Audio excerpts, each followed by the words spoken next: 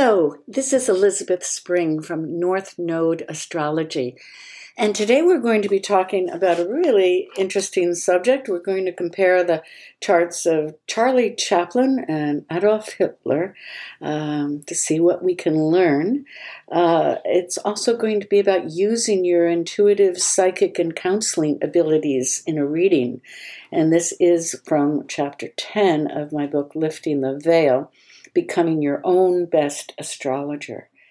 So if you are interested in this book or my other books or finding out about how to set up a reading with me, just go to northnodeastrology.com and it's there.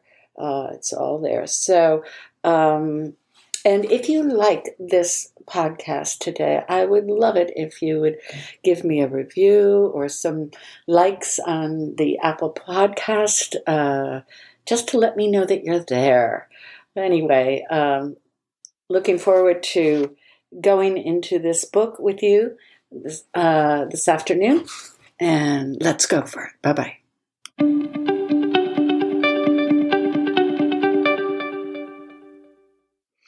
Okay, so today I'm going to be sharing part of my book, Lifting the Veil, Becoming Your Own Best Astrologer. And there's more information on that on Amazon.com and NorthNodeAstrology.com.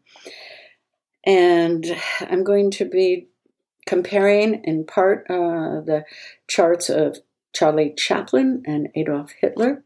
And we're going to be talking about using your intuitive, psychic, and counseling abilities in a reading.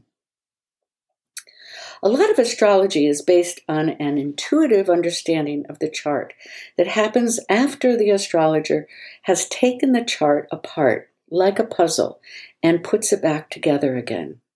The first part of the preparation is the left brain rational note, taking on what is seen, and the second part is the pondering, the synthesizing, and the allowing of images to arise. And what happens to me is that after pondering a chart for a couple of hours before reading, I usually get an aha about the client's questions, and the planetary symbolism comes together into a little epiphany. Now, there is room in a reading for the intuitive and psychic realm to enter, although you may wish not to say it, as the client has asked for an astrology reading, not a psychic reading. I use the impressions that arise intuitively to ask my client questions. I won't jump to conclusions, but I will ask questions related to that intuitive feeling that I have. Sometimes it's correct, sometimes not. I think it's a natural tool that most astrologers use, whether they realize it or not. Now, if you've done the work on the chart, if you've analyzed it, take a few moments to sit with it and allow the impressions to arise. Listen to what the client is asking from you, even what he or she has not asked. Listen to your psyche and make a few notes about what you sense so that this can become part of the reading too. As for the counseling skills, well, we can all use good listening skills and counseling techniques, such as repeating back to the client what they've just said so that they understand that they're really being heard. Clients need to know that you are following their train of thought and that you get it. And sometimes that just takes a pause and perhaps a request for more information or to ask them how they feel about what was just said. Now, do you remember several chapters ago, well, this wouldn't be for the podcast, but I talked about an equation that goes fate plus free will equals destiny. Assuming too much is always a mistake many astrologers make. We see signs in certain houses and signs and aspects, and we don't ask or just don't listen well enough to know how the client is living out those tendencies that are seen in the birth chart. Their choices, their free will choices, if used wisely, will override any negativity in the chart. So that equation of fate plus free will equals destiny, that free will part is the most important part.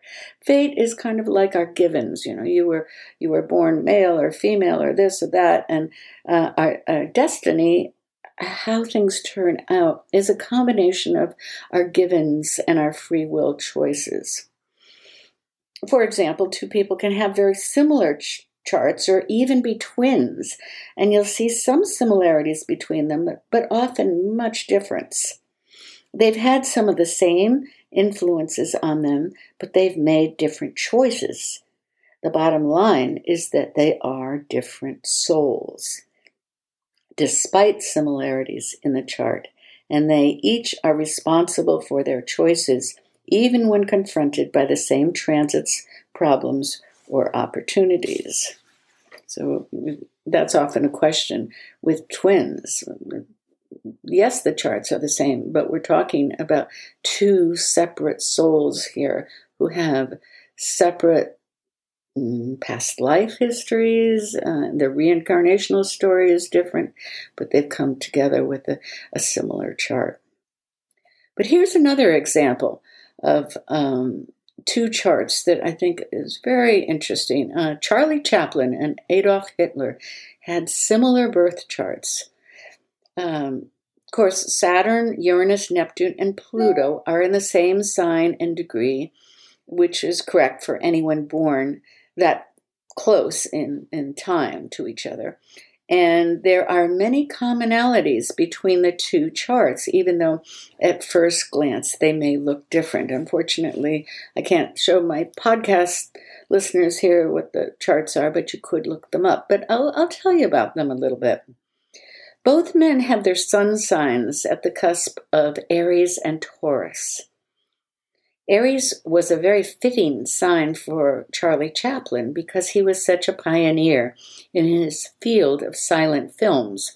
And although you could say Adolf was pioneering, I'd say that Hitler leaned more into the persistence, fixed qualities of Taurus. Remember, both men were right on the cusp between the Aries and the Taurus. Well, Hitler tried several times to get into art school, as many of you may remember, and he was refused, and he had defeats in his early military life, but he persisted in true Taurus manner.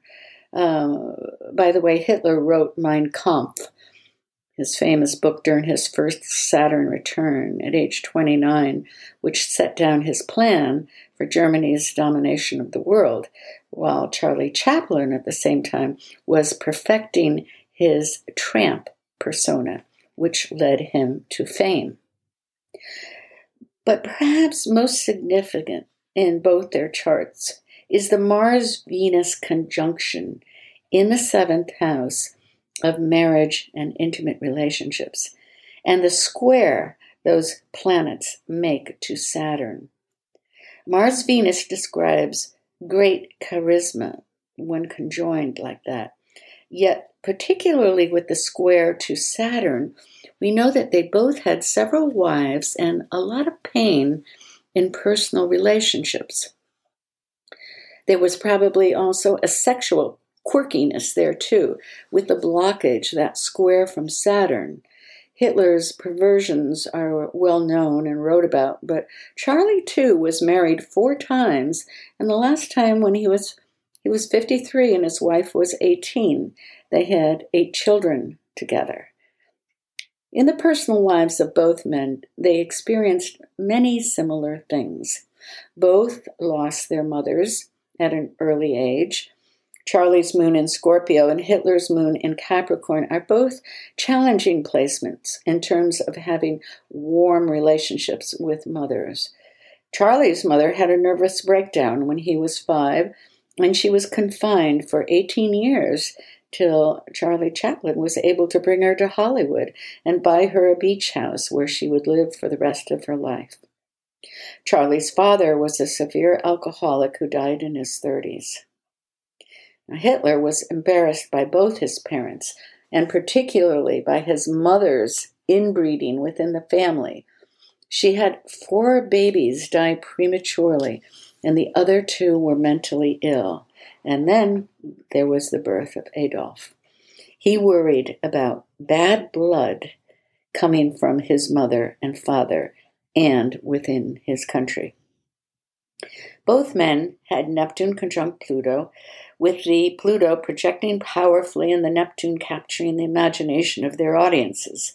They each spoke their minds powerfully and uniquely. Mercury was in Aries for them, and with Saturn at the highest point in both their charts, they would likely be successful in their fields, or at least well noticed. They both had south nodes in Capricorn and north nodes in Cancer, which would be a soul directive to embrace the feminine nurturing sides of their Cancer north node nature and to come home to themselves psychologically, a direction Charlie Chaplin was eventually able to do, but not Hitler, who eventually committed suicide. They made different choices all along the way. Interesting, too, they both had their North Node in the 9th house, prescribing a use of the higher mind in their lives, but Hitler also had Chiron there as well, the wounded healer archetype, suggesting a wound in that area. Interesting footnote, too, is that Charlie Chaplin actually did a little movie called, quote, The Dictator. If you have the time, take a good look at their charts and read more about their lives and the choices that they made. But my aim in this chapter is not to examine the charts of these 2 men, but to have you remember the point that we've been making here in this chapter. Listen to your client. Listen to the choices they've made so far. Are they living out their south node? Are they using their north node? If Saturn is harshly aspected, as in these charts, ask them how their first Saturn return was at roughly age 29.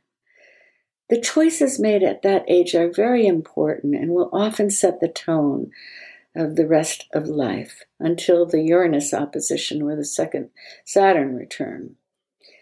Now, don't jump too quickly to any conclusions and end up with a bias, but listen to your intuition in a reading. A typical 60-minute session, you're not going to be able to know their whole story, but after about a half hour, you're likely to have a second and stronger insight into who they are. And the last moments of the reading are often the most important, as the chart is really understood from both the intuitive and counseling perspectives and the astrological as well. All right, so I'm going to stop right there for today. And I hope this has been interesting to you folks, and we'll talk again soon. Bye for now.